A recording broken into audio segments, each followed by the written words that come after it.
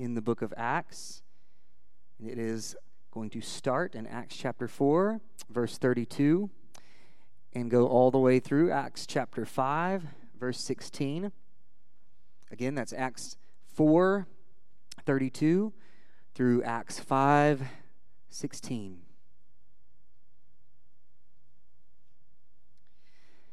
Hear the word of the Lord. Now the full number of those who believed were of one heart and soul, and no one said that any of the things that belonged to him was his own, but they had everything in common. And with great power the apostles were giving their testimony to the resurrection of the Lord Jesus, and great grace was upon them all. There was not a needy person among them, for as many as were owners of lands or houses sold them and brought the proceeds of what was sold and laid it at the apostles' feet, and it was distributed to each as any had need. Thus Joseph, who was called by the apostles Barnabas, which means son of encouragement, a Levite, a native of Cyprus, sold a field that belonged to him and brought the money and laid it at the apostles' feet. But a man named Ananias and with his wife Sapphira, sold a piece of property. And with his wife's knowledge, he kept back for himself some of the proceeds and brought only a part of it and laid it at the apostles' feet. But Peter said, Ananias, why has Satan filled your heart to lie to the Holy Spirit and to keep back for yourself part of the proceeds of the land? While it remained unsold, did it not remain your own? And after it was sold, was it not at your disposal? Why is it that you have contrived this deed in your heart? You have not lied to man, but to God. When Ananias heard these words, he fell down and breathed his last, and great fear came upon all who heard of it. The young men rose and wrapped him up and carried him out and buried him. At an interval of about 3 hours, his wife came in, not knowing what had happened. And Peter said to her, Tell me whether you sold the land for so much. And she said, Yes, for so much. But Peter said to her, How is it that you have agreed together to test the Spirit of the Lord? Behold, the feet of those who have buried your husband are at the door, and they will carry you out. Immediately she fell down at his feet and breathed her last. When the young men came in, they found her dead, and they carried her out and buried her beside her husband. And great fear came upon the whole church and upon all who heard of these things. Now many signs and wonders were regularly done among the people by the hands of the apostles, and they were all together at Solomon's portico. None of the rest dared join them, but the people held them in high esteem.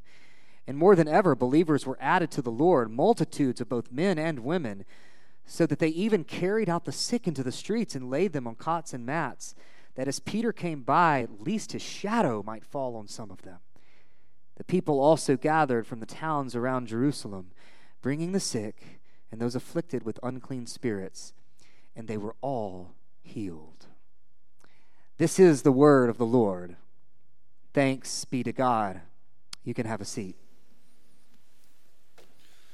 Good morning, y'all. It's so good to be able to gather again and open God's word and see what he has to say to us today. That's what we believe every single week. When we open these scriptures together, this is God's word, and we believe that through his Spirit, he is speaking to us. And so I would encourage you to get out something to write with, something to write on. If you need something to write on and you didn't get a liturgy guide, you can get one in the lobby. I would really encourage you to get something out. And I'm not expecting you to jot down every single thing that I say. As we encounter the word together, I am expecting you to be in tune with what the Spirit is showing you in the word. And so sometimes that may not even line up with what I say. And you're like, no, I see something else here. I believe the Spirit is applying this in a specific type of way. Write that down. But as we are proclaiming the scriptures together, we want to be able to reflect, and a good way to do that is to take notes. So if that's helpful to you, then I would encourage you to do that.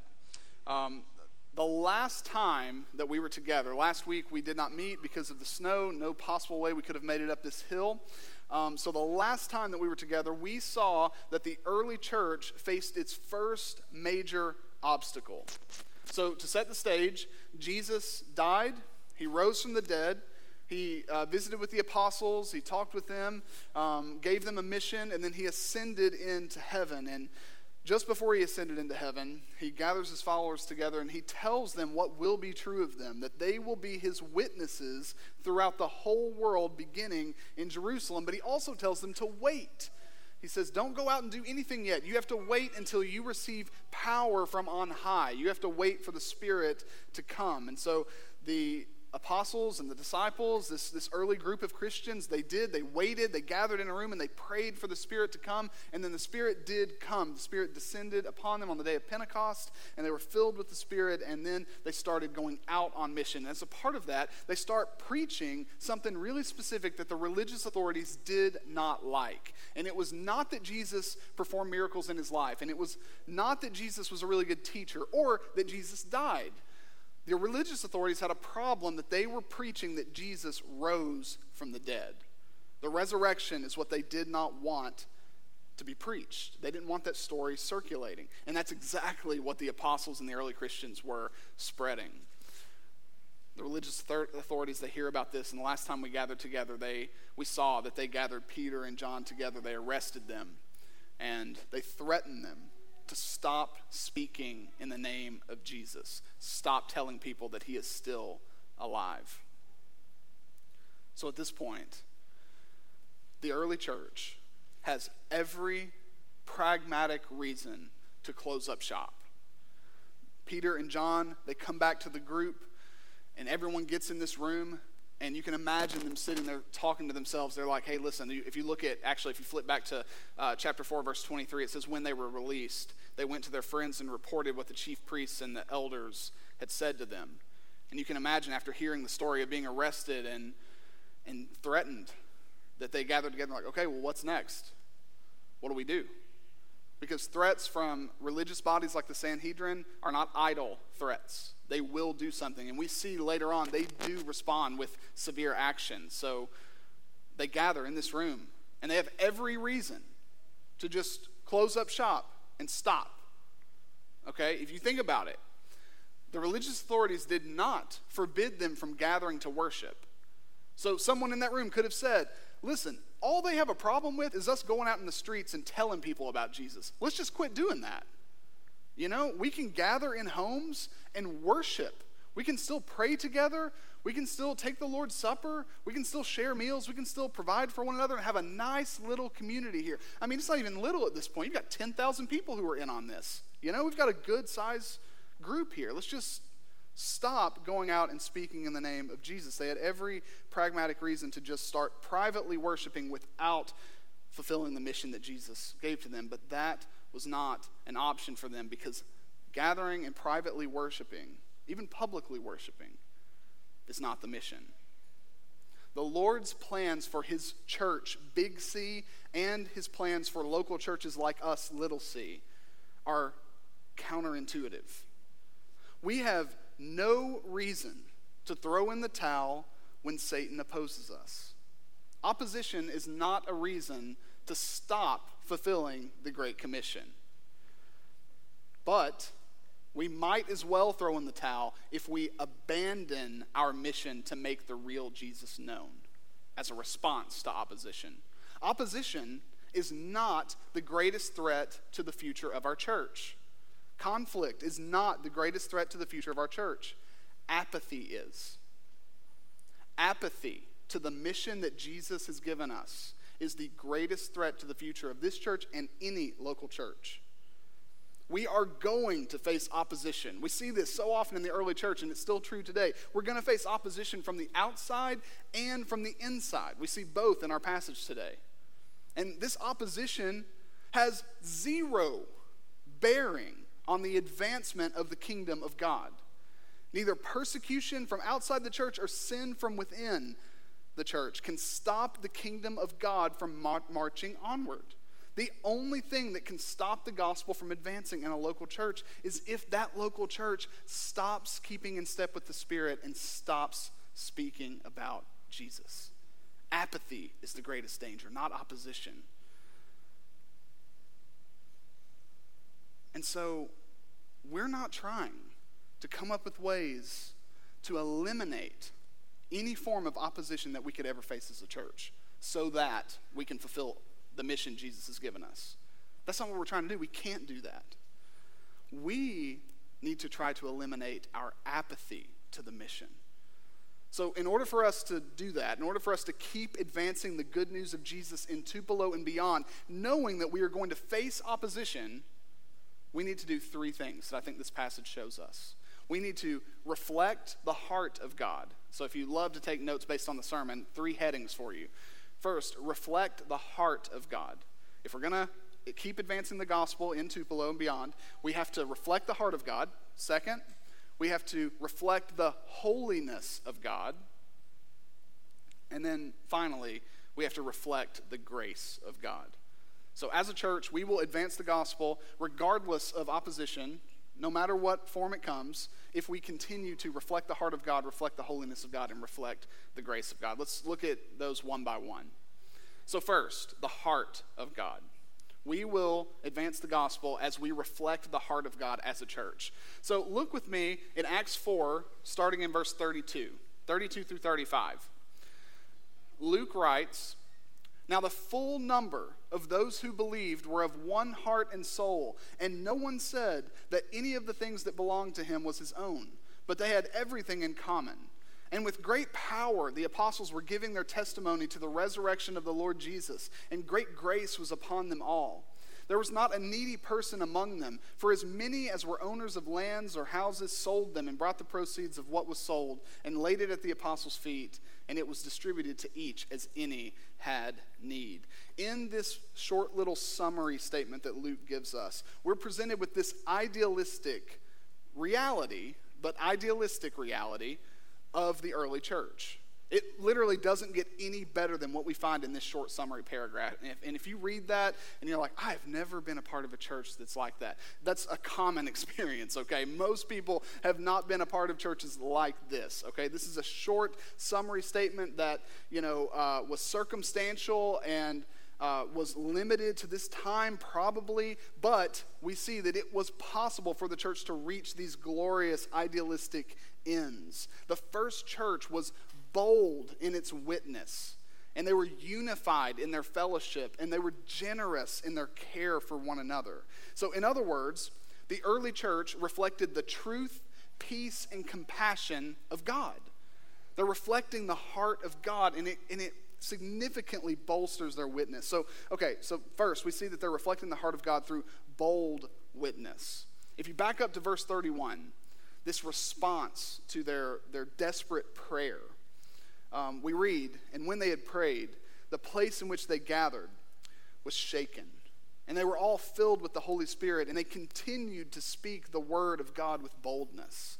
And if you jump down to verse 33, it tells us how the apostles were sharing about the resurrection. It says, "And with great power the apostles were giving their testimony to the resurrection of the Lord Jesus." God cares about truth, and God loves sinners. And it's through the proclamation of the gospel that we see truth and love both going forth. The greatest truth, the reality of realities, has come in the person of Jesus Christ. And we see that through Jesus, God is at work to restore and renew all things. And the early church got fully on board with this by telling everyone that Jesus was alive. And they told everyone how that one fact changed everything. So as those who have been called and sent by Jesus, we owe this news to everyone we know. If we're going to live in obedience to the mission that Jesus has given us, we're going to have to take the gospel, this news of Jesus' life, death, and resurrection, and share it with people. And as we share it with people, we need to pray to the Lord to give us boldness, because it is not an easy thing to do, even in the Bible Belt.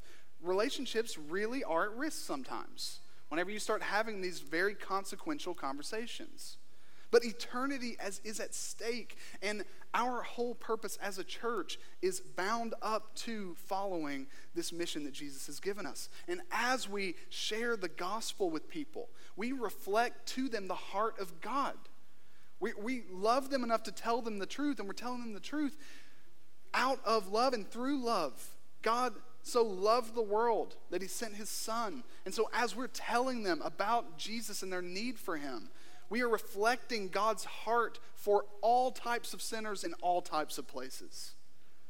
As we boldly witness to who Jesus is and what he's done, we reflect God's heart. And as we boldly witness about Jesus, God actually does a work on our hearts.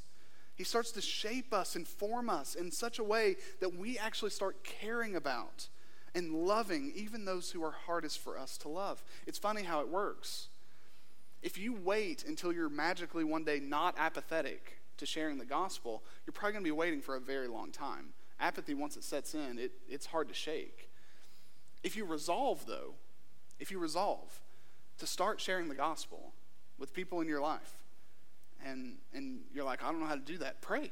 I don't know what else to tell you. Pray to the Lord. Ask him how you can do it.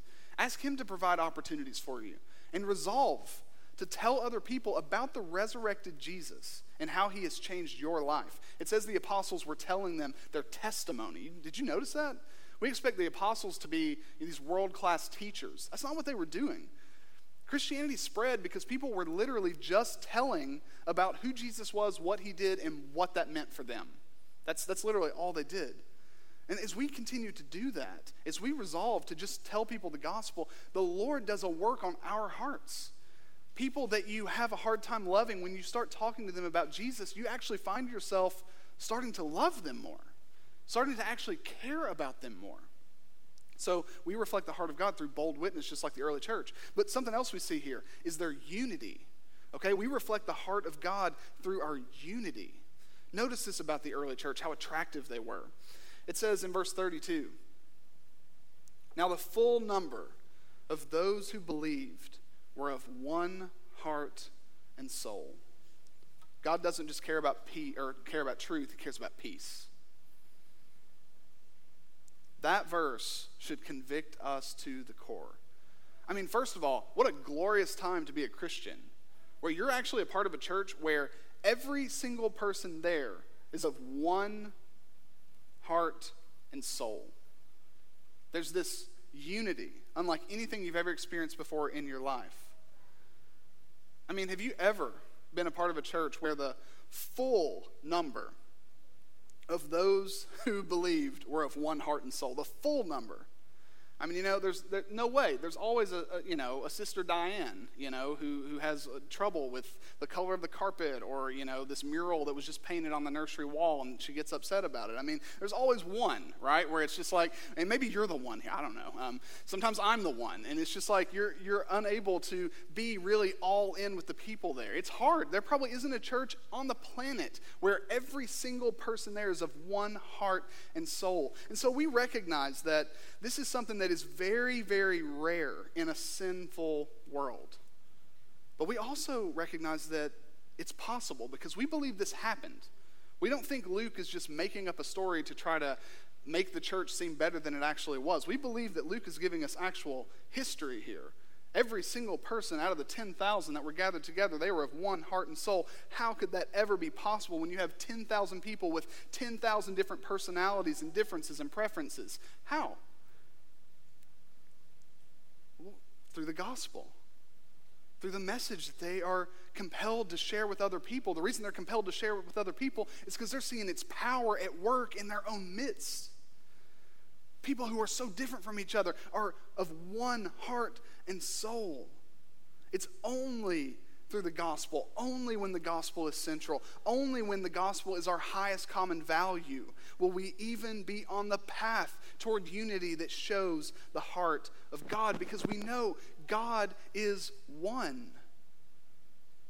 So it makes sense that his desire for his people is that we would be one. Unity in our church bolsters the witness of our church.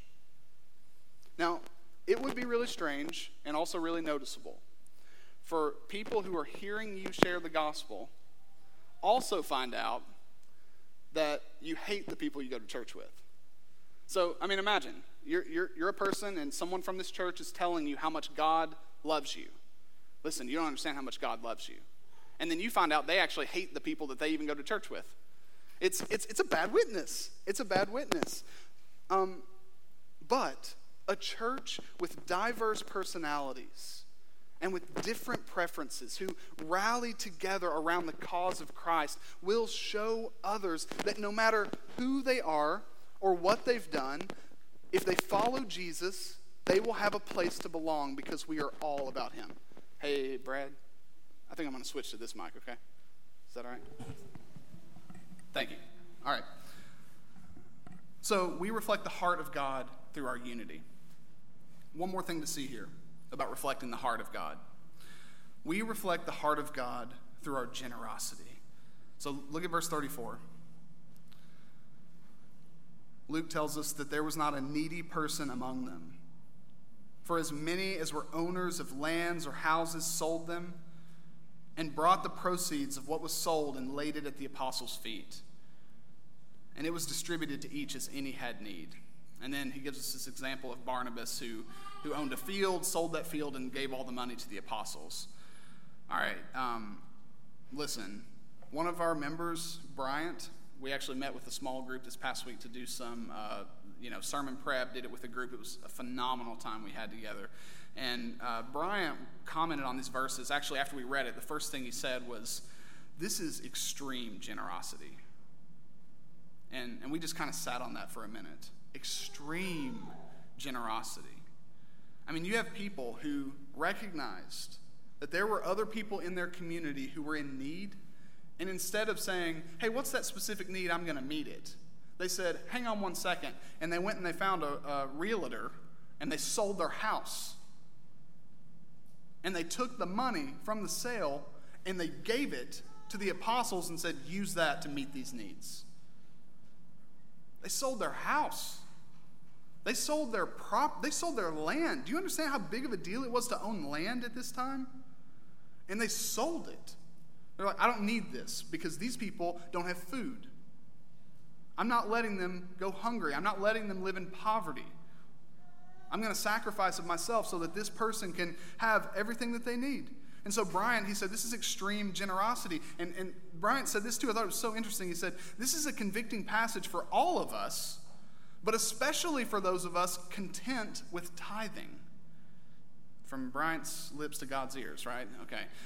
So I had to quote him because it's like, I didn't say it. If you get mad about that, you just go to Bryant, all right? But he's right. He's right. It's a convicting passage where we can't just, that's why in our time of giving, we don't say, hey, you're only faithful if you give a certain amount. No, you give freely and you give cheerfully and you give generously. And there are sometimes, the Lord sometimes blesses some of us in certain ways so that we are set up to give beyond, to give with extreme generosity so that others in our midst would not go in need. It's such a convicting concept here, but it reflects the heart of God. Because who is more generous than God? No one. No one is more generous than the Lord. We learn from Paul that although Jesus was spiritually rich, for our sake he became poor so that by his poverty we might become rich. It changes the way that you think about everything that happens in your life. It changes the way you think about receiving raises. I mean, have you ever thought about receiving a raise spiritually? It could be that in a particular season of your life, the Lord gives you a raise because someone else in our fellowship receives a pay cut. And so you're able to provide for their needs. It's the beauty of the local church. We are fully committed to one another. This is an overflow of the unity that they experienced. This extreme generosity. Generosity is an expectation for all of us, but radical generosity should be a goal and maybe a reality for some of us. The heart of God. And as we live this way, we testify to the realness of the resurrected Jesus. So the heart of God. But second, we advance the gospel as we reflect the holiness of God. And now we get to the sobering part of our passage. Turn to Acts 5, and let's read this together. But a man named Ananias, with his wife Sapphira, sold a piece of property. And with his wife's knowledge, he kept back for himself some of the proceeds and brought only a part of it and laid it at the apostles' feet. But Peter said, Ananias, why has Satan filled your heart to lie to the Holy Spirit and to keep back for yourself part of the proceeds of the land? While it remained unsold, and did it not remain your own? And after it was sold, was it not at your disposal? Why is it that you have contrived this deed in your heart? You have not lied to man, but to God. So let's pause there for a second. We advance the gospel as we reflect the holiness of God. That's the idea here. The church is facing a very significant interruption here through the sin of Ananias and Sapphira. We see immediately that Satan uses not only outside forces, but also followers from within the church to oppose the Lord and his mission. We see that Satan is behind all of this. It's Satan who's filling the heart of Ananias. And through this sobering story, we learn so many things. For example, we learn very quickly that even though Luke has given us this glorious picture of the early church, all we have to do is get to the next chapter and we learn that the church wasn't perfect. The church is not perfect. If you are expecting the church to be perfect and you're discontent because you're waiting for that day to come, let me help you out and suggest that you change your expectations. It's never going to be perfect here. The early church wasn't perfect. The church isn't perfect. Something else we learn is that the mission of God can be opposed from within the church. And that happens when followers of Jesus are more filled with Satan than they are the Spirit.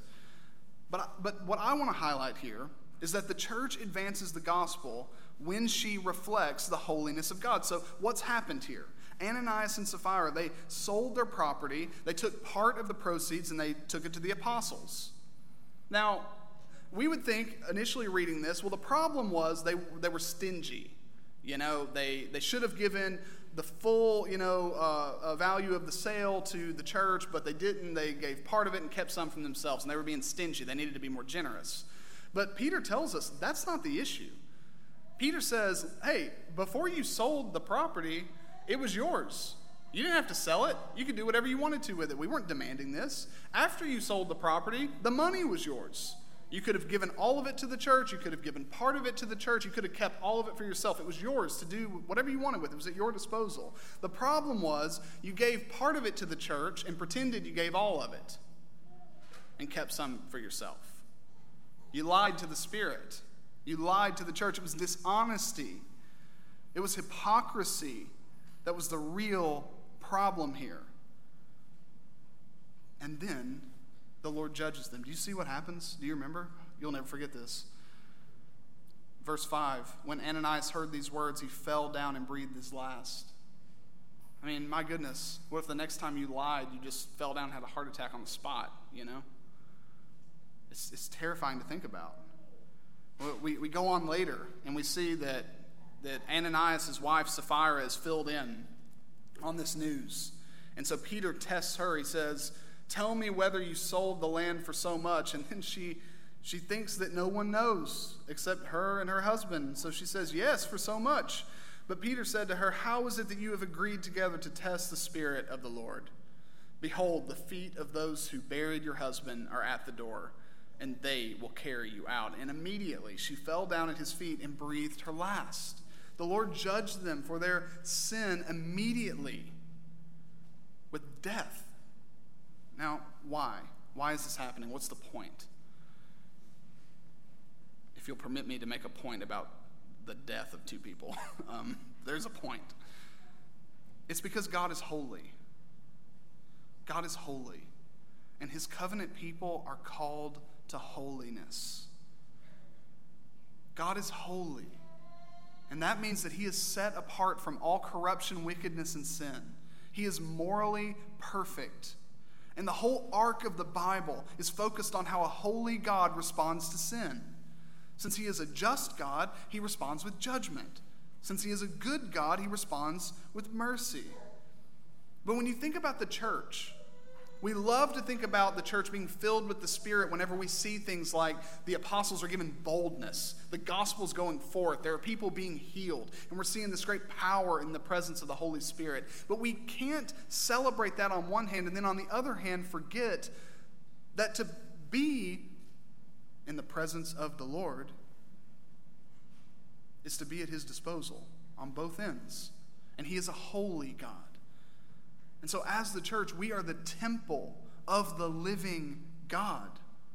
So we're not playing games here in the church. The church possesses the power and presence of the Holy Spirit. So we can't expect God to work miracles through us and not deal with sin. He is holy, and the power of his holiness swings both ways. So, an easy takeaway here. The integrity of our church matters. Hypocrisy and deceit will destroy the community of our church. If you want to tear any church apart, all you have to do is create a culture of gossip and deceit. And Satan will love it. He will empower you. He will fill you, as he filled Ananias. Our conduct, this is sobering, guys. Our conduct within the church can either advance or stifle the mission of the church. It can't stop it, but it can stifle it. How we behave with one another matters for our witness. What we do in the secret places of our hearts matters. And if you think that you can somehow have this secret sin that no one knows about, you are lying to the Holy Spirit, because he knows. And he is holy. Now, when you hear this account of God's judgment on Ananias and Sapphira, I know what your first thought, you're tempted to think. It's really uncomfortable. And so maybe you think, well, yeah, that's bad and all, but that would never happen to me. I mean, in fact, I've lied in church before, and I walked out and went to Danvers. So you may think that, like, hey, this would never, ever happen to me. But I want to encourage you to follow your instincts. When you first read that passage and you read that Ananias falls down dead, and then you read that they don't even tell his wife about it. You know, they have a dang funeral and don't invite his wife. And then they tell her, and she lies, and then, Peter is like, hey, you see those guys at the door that just buried your husband? They're about to carry you out. And then she falls down dead. Okay? Your instinct is what? That's harsh. That sounds and feels and seems really harsh. And that's a good first instinct to have, because then that can cause you to remember that we are playing with fire when we ignore holiness in our lives. So, if you hear this story and you start thinking about the implications and you immediately start to think about other people's sin, and you're like, you know what? Yeah, if those people would quit sinning that way, they'd quit tearing our church apart. Like, if that's your first thought, then you are falling right into Satan's trap for you in our church. The integrity of our church's witness begins in your own heart. So the first response has to be self-reflection. So for the sake of the advancement of the gospel through us, we need to respond to passages like this, events like this, the way the early church did. What did they do? You notice this in verse 5? In verse 11 of chapter 5. And great fear came upon the whole church and upon all who heard these things. All right, so the holiness of the Lord, the heart of the Lord, finally, the grace of the Lord. We advance the gospel as we reflect the grace of God. So how can we reflect the heart of God? How can we reflect the holiness of God? The only way for that to happen, the only way for us to carry out our mission is by the grace of God. God has to do it. God has to intervene. If people like Ananias and Sapphira, because guess what? You and I, we're not Peter in that story, where we're able to discern people's hearts. We're Ananias and Sapphira. We have sin in our own hearts. We are prone to lie to the Holy Spirit. So we need God to intervene if messed up sinners like us are going to accomplish his glorious purposes in this world. We need him. And the good news is he does intervene. So 3 questions as we close. Question number 1. What was the source or the key to the early church's remarkable boldness, unity, and generosity? It's easy to read that passage and say, you know what, that's wonderful, and maybe it'll be like that in heaven, but we'll never see anything like that here. Well, I don't know. We have the same gospel they had, we have the same spirit they had, and we have the same mission that they had. We can see glimpses of this in our own midst, but how? And what was the key to it? Their culture was a direct product of the Holy Spirit. You see, whenever they gather together after Peter and John are released from prison, they gather together and they pray and they beg the Lord to give them boldness. And they beg the Lord to keep working through them. And how does the Lord respond? He gives them boldness. He gives them the Spirit. And then they go out and they carry out the mission. And then the Lord continues to work in and through them. Then they reach this hiccup. Ananias and Sapphira sin in this egregious way, and they learn, oh wow, we can mess this whole thing up ourselves. Our sin can stifle this mission. And he continues to work. Only because the early church was filled and empowered by the Spirit did they set aside their differences, sacrifice for the good of those in need, and tell others about Jesus with reckless abandon. And look at the result. Even after the story of Ananias and Sapphira, look at verse 12 of chapter 5. Now many signs and wonders were regularly done among the people by the hands of the apostles. And then jump to 14.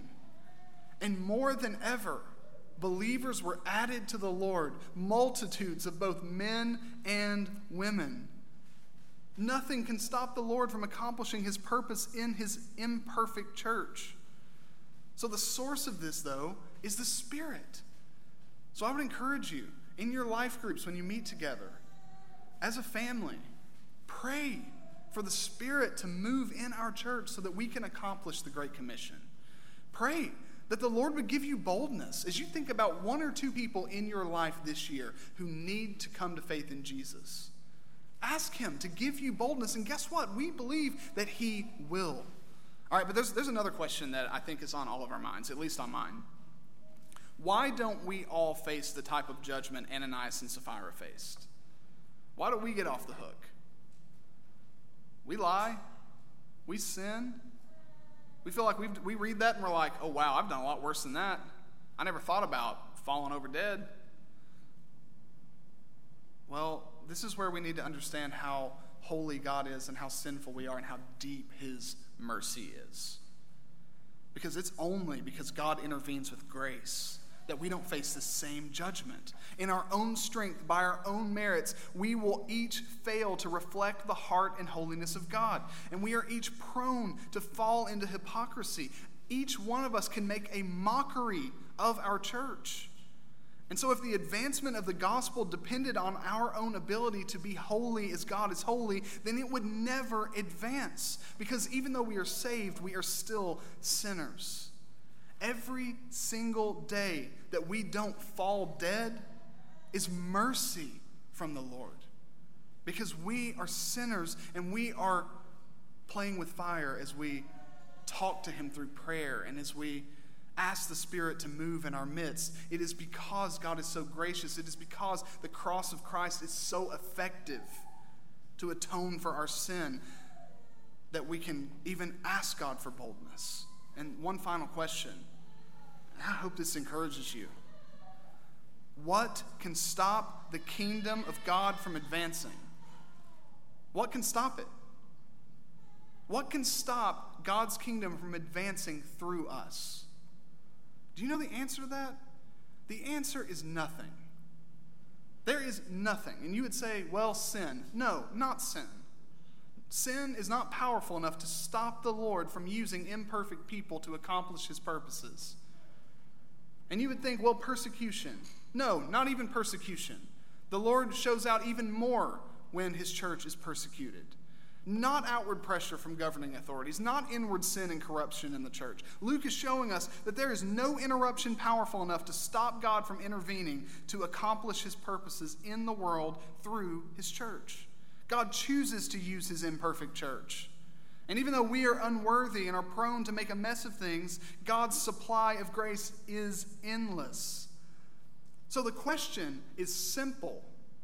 Do you want to advance the gospel in Tupelo? Do you want to? Do you want to advance the gospel to the nations? Because if that is your desire, if we as a church desire together, if we are of one heart and soul to take the gospel and extend it to the ends of the earth, then there is nothing that can stop God from using us to reach our city with the gospel. Nothing. No amount of backlash, no measure of sin. There are no impenetrable barriers. the kingdom marches on. Only our apathy can get in the way. So let's pray. Let's pray together that by God's grace, we will advance the gospel by reflecting the heart and the holiness of God, all for his glory. Let me pray for us. Father,